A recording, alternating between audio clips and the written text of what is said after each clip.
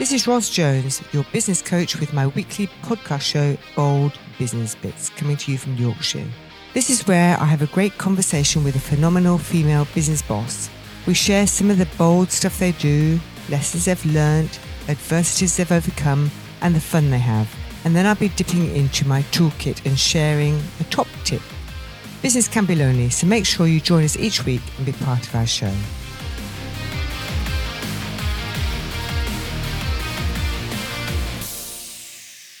Hello and welcome to the Bold Business Bits podcast show. This is Ros Jones and today I'm joined by Cherie Federico, founder of Aesthetica.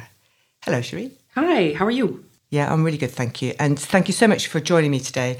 I've heard so much about you for ages and finally managed to get you here. So tell me about the magazine and how you came to set it up.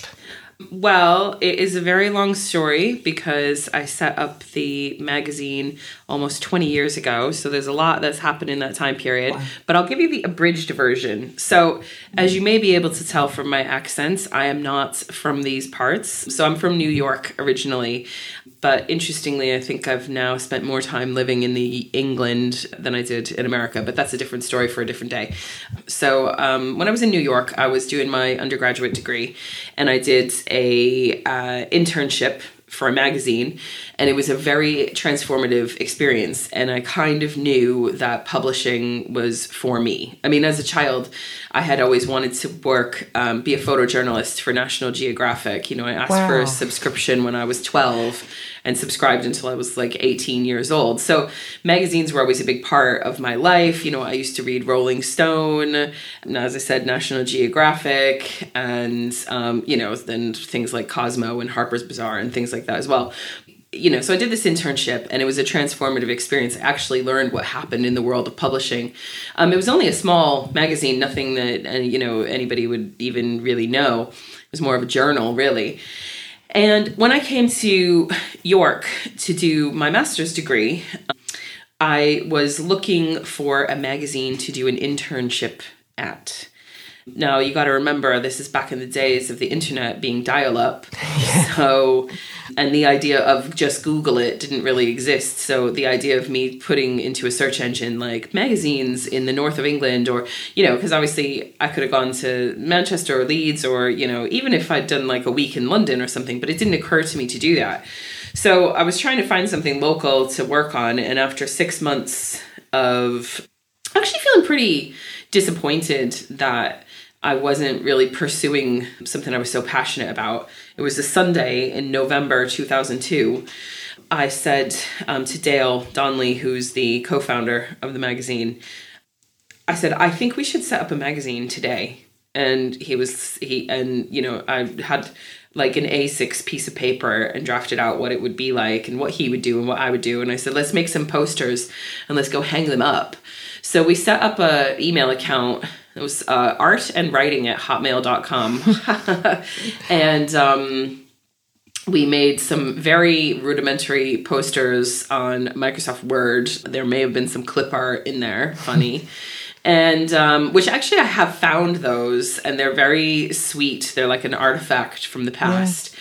Anyway, we went and we hung them up around town and the universities and news agents and things like that. And so, of course, the magazine, when it was first launched, was a submission-based publication. Aesthetica is not that now, but it's very organic, very grassroots, very DIY. And put all this effort, hung up all these posters, and then by later that day, 3 people had emailed us. It was very exciting. Yeah. And so we, you know, collected some submissions over, you know, a period of a couple of months, and then started putting the magazine together. I mean, the name Aesthetica came about because we were looking at the word aesthetic, and because of my accent, especially because it used to be much stronger, you're thinking, really? I mean, it really was. And I used to kind of go, there'd be a lot of inflections after I spoke. So we were saying aesthetic, aesthetica, and that's aesthetica. Oh, that's a really good word. And so that's where the name came from. And, you know, there was a lot of challenges with that because actually, you know, it wasn't funded. We, both of us don't come from Bank of Mom and Dad or anything like that. You know, we've all both worked really hard for everything that we have. We both paid our own way through university, etc. So I thought, I got some quotes from some printers and they were really high. And I remember sort of crying into my hands thinking, we're not going to be able to do this because we're just not going to be able to get the money together. And then I had a light bulb moment, which was, why don't I ask a variety of printers and get quotes from a number of people? And we did, and we found one we could afford. I mean, I say we could afford. We got an egg credit card out, and we started this business on a credit card, which was quite an interesting way to do it because it meant that we always had a debt, and we always knew that we had to pay that debt back, and that debt was personal. And so the first issue was published in March 2003. It was stocked in Borders, if anybody remembers that. Yeah, I remember Borders. Yeah, Borders, a good store. Nationwide, so they had 36 stores. People say, how did you get it stocked in there? Yeah. I went in, I said to the person the manager of the magazine section, I've made this magazine, I want to sell it in Borders, what do I have to do? And he said, well, I shouldn't really tell you this, but here is the phone number for the buyer in London. Call him and have a chat with him. I called him. I sent him a sample copy. He said, yeah, there's definitely a market for this. And he took it. And it was kind of as simple as that. And then away we go on the journey of Aesthetica begins. So that's the thing, isn't it? So that's amazing. So the thing is about, if you don't ask, you don't get, do you? So that's the thing. Just to take just have to take that bold step. So that's amazing. So, and how has it developed then since those days? Because you said it used to be submissions, and now, well, it's stunning. Do people I'm sure they're. Well, how it's commissioned now. Yeah, it's a very, very different kettle of fish. So, the magazine. I mean, the first issues 1 to 10 were actually A5. So issue 11, we went to A4. And there's a huge evolution, in terms of the pagination, in terms of the design has changed considerably. The content has changed considerably. So some of the key kind of moments to really understand how the content has evolved kind of goes with our distribution channels. So in 2007, we got national W.H. Smith distribution. And so the magazine's now stocked in about 615 W.H. Smith stores, and that's high street and travel. So when you have that level of distribution, it really changes your content because actually you're needing to really be looking at this from a national point of view and actually kind of developing our voice, and our voice as a leader in visual communication and visual culture. And actually the thing that makes Aesthetica magazine so unique is that we're basically looking at the world around us and commenting on it, but through the lens of art and culture. So we're looking at the climate crisis, we're looking at gender inequality, we're looking at racism, we're looking at, every major topic that exists today, and we're looking at how art can help us to make sense of the world. So really, as the distribution channels changed, the whole editorial structure of the publication changed. And we have a network of journalists now worldwide that write for us, because in 2009, we gained export. And so now the magazine's, it's quite a long time now, is exported to 20 countries. Wow. So it's stocked really well in the United States, Australia, New Zealand, but you can get it in, you can buy it in Tokyo or Seoul or, it's all over the world. And so actually the distribution now is 915 outlets, with more coming. So actually it's a very, very different publication to what it was when it started. And when I look back at that time, it's very fond because I was very young and new, and everything was a new experience. Yeah. Yeah. And so it's just a fabulous journey actually to hear that. And when you read the content of it, it's clearly global from the content of it. And I was going to ask you actually, how do you get everything in there? But you've got people all over the world just sending you stuff, or do you pick a topic and ask them to find something?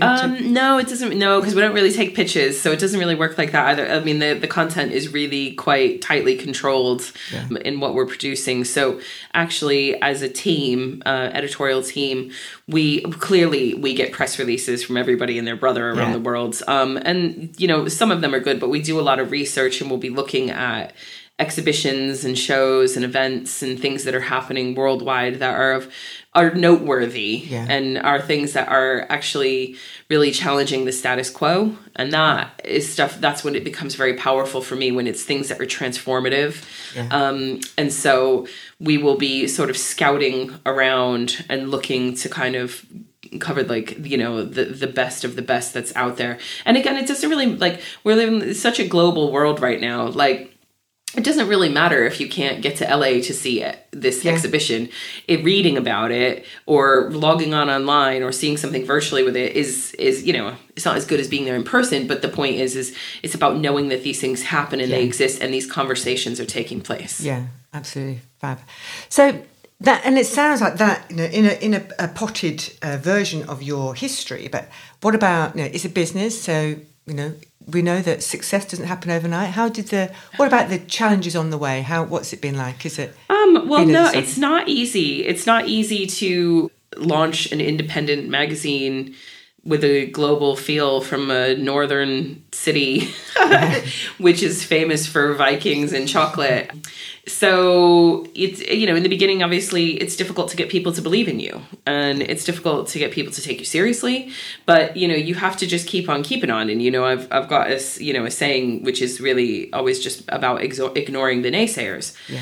But the company is actually bigger than just the magazine. And I think this is the thing. I mean, Aesthetica as an organization, we host a BAFTA qualifying film festival, which is a really large event that takes place every November, you know, screening films from over 60 countries. We have the Aesthetica Art Prize, which is an annual exhibition, takes place in York, which, you know, there's like over 3,500 artworks that we go through, and that gets long listed to 125, and then 20 artists go on display. We host a symposium called the Future Now Symposium every spring, which is about a conference around kind of like big topics in contemporary art and visual culture, design as well.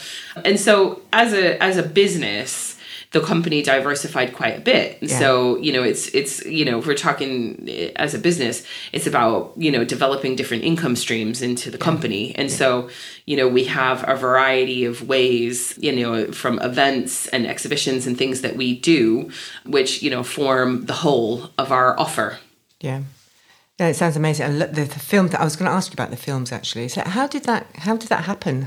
Was that your brainchild? So the film festival grew out of the magazine. Again, very long story, but the abridged version is, in the magazine, you know, there's, you know, it's art and culture. So film forms a part of culture. And so we always had, you know, from a journalistic point of view, editorial on films. Those films needed to be released in the cinemas because obviously the magazine, again, this is before the world of VOD and streaming and things like that. So if you were a reader, you had to be able to go see a film in a cinema that we were talking about. But we were continuously contacted by filmmakers who had made films who wanted, you know, traditional methods of marketing, as in they wanted editorial about their work.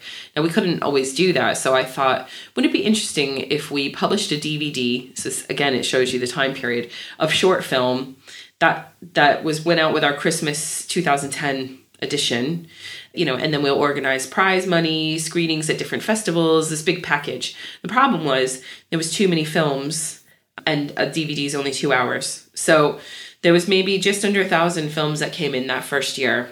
We were able to choose 12 to go onto that DVD, which meant basically everybody was rejected. Now, I set up this company with the founding principles of supporting and championing outstanding talent.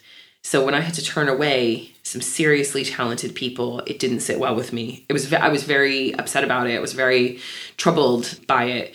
But the magazine came out, the DVD came out. But then in January 2011, I was invited to BAFTA to speak to filmmakers about how they could work with brands like Aesthetica Magazine. The end of that, there was a good 40 people waiting to speak to me, politely queuing up, and they all said the same thing. I sent my film in, you rejected it, can you tell me why? So it was very humbling, but again, in terms of like transformative moments in your life, very transformative, because I realized that I had a bigger responsibility here than what I thought I did, because we're talking about people's creative work, we're talking about their passion, we're talking about their dreams, you know, and I have to be respectful of that. And so on the train ride back between London and York, that good 2-hour journey, I thought, I know what I'll do. I'll start a film festival. It'll take place in the city of York. It'll be multiple venues, because York is such a beautiful place to come to. And there's so many amazing venues. I thought, and we'll kind of use all of York's nooks and crannies, and we'll do like a cinematic playground.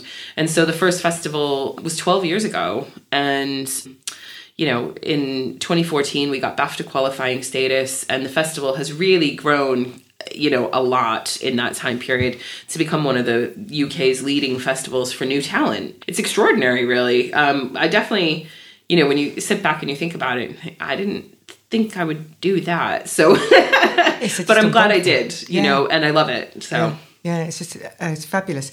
And so with all this, you know, you've got this like global influencer in this space, Sherry, haven't you? So what makes you stay in York? Well, we almost moved to London. I mean, it's a long time ago now. It's 2006. So I was looking at accommodation at the Old Truman Brewery on Brick Lane. I thought we need to be in London to run this company. And interestingly enough, like a month later, I won the Young Business Entrepreneur of the Year award. Cute. No, fabulous. Well deserved, yeah. And I mean, it's a long time ago now. I feel like the trophies are, it's just up there. Yeah. Behind that photo. And basically, I won that award, and then, you know, it attracted a lot of attention locally, and we decided to stay.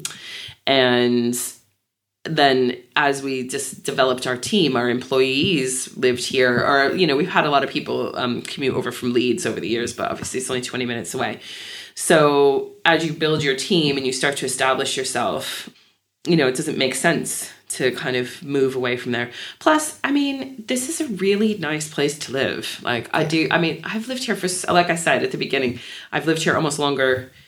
I have lived here longer than when I lived in America, or it's maybe right smack down the middle. But I just think it's just a really nice place to live, and actually it affords a lot of opportunity. Like if I were to have launched the film festival in London, it would have just been swallowed up by London. Yeah. We're doing it here. I can get the whole city involved, and everybody can be engaged, you know, different businesses and restaurants and things and venues, and it becomes like this really amazing experience where, you know, you see people walking around the city of York wearing yellow lanyards and running from different like venue to venue to go see these really amazing films. So, you know, our offices are right in the center of York. We're in a Tudor building. It's amazing. Yeah. I mean, I do really love living here.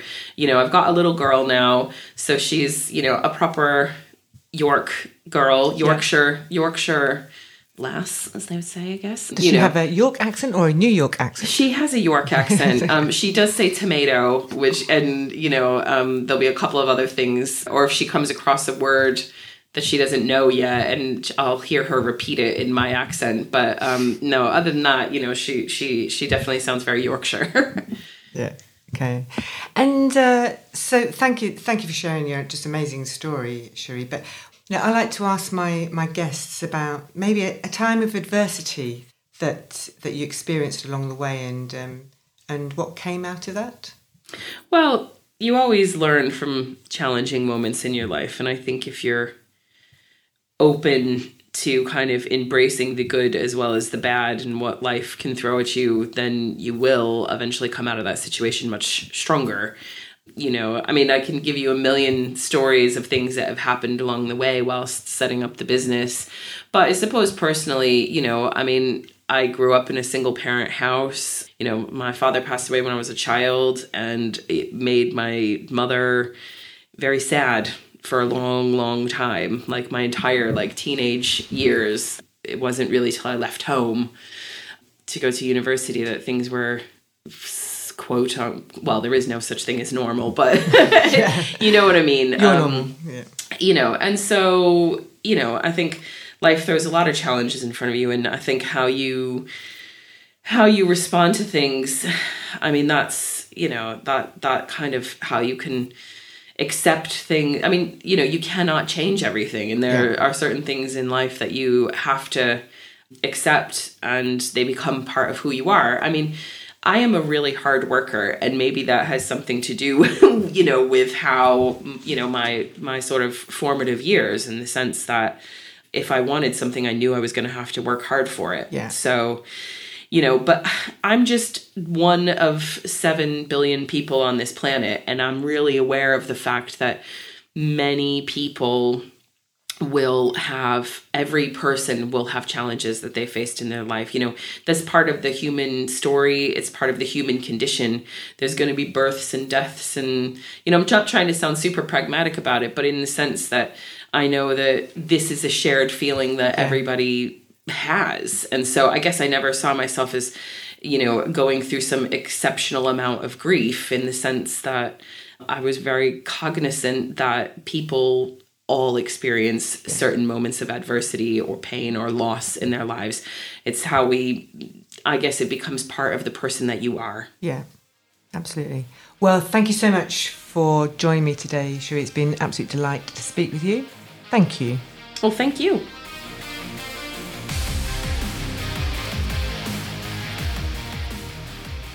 In our conversation, Cherie talked about transformative experiences that happened after taking bold steps. One thing that was clear to me when speaking with Cherie is that she is consistently bold with big ideas and lots of action. And this podcast is dedicated to bold business women.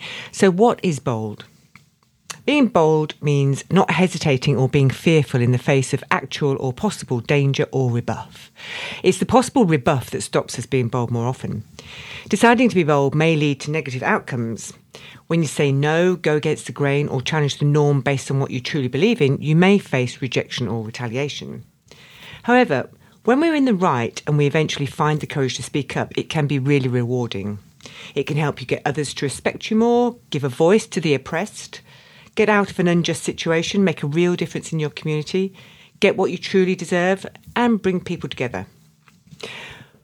And it's vital in business too. So when you're just branching out into the world of business, it can be difficult to find your confidence. Some of the best advice you will ever get is to be bold, regardless of how far-fetched your goals seem.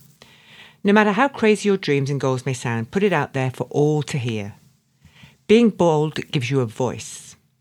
Being bold is fascinating and rare, so people are always going to be interested in what you have to say. Being bold is a huge part of building your brand and marketing yourself. Make your plan big, a little bit crazy, and tell it to anyone who will listen so your voice becomes louder than everyone else's. Being bold actually builds your confidence. When you set a goal and say it out loud, it becomes real. The more you talk about your goals, and even the ones that may seem far-fetched, the more confident you'll become that you can achieve them. You'll begin to believe in yourself more than you ever have before. As your brain begins to believe what you're saying, you'll start living your life in a different way. You've got this superpower, we all do, so reach for it. Being bold is motivating. You might start your business motivated to succeed, but maintaining that motivation can be tough for the long haul. Anyone tells you they never have down days or days when they question everything they're doing is lying. Practice being bold to see a difference in your motivation or your lack of motivation. Being bold attracts the visionaries. As a startup or newbie entrepreneur, it can be hard to make connections with game-changing individuals. Being bold and putting yourself out there will gain you newfound confidence, and that confidence will attract those revolutionary individuals. These individuals can assist you in taking your startup from beginner to expert in less time. Whatever that game changer is, whether it's a business coach, a marketing company, or any other professional, it's going to be worth pushing yourself outside of your comfort zone for that. Being bold is exciting. When was the last time you were truly passionate and excited about getting up for work in the morning? Most people just coast through life, not fully enjoying it to its potential. When you become a bolder person and put your vision out there, your feelings will follow. You'll be living a life more exciting daily than you could ever have imagined. Being bold will truly progress your business and reputation as an entrepreneur beyond what you ever imagined. So ask yourself, what have you done to be bold today? And what are you going to be bold to do tomorrow? This has been Ros Jones. Thank you so much for listening to our Bold Business Bits podcast show. Please subscribe to our show and I'll see you next time. This has been your Ros Jones Bold Business Bits podcast show.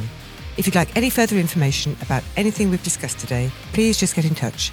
Go to businesscoachingyorkshire.co.uk.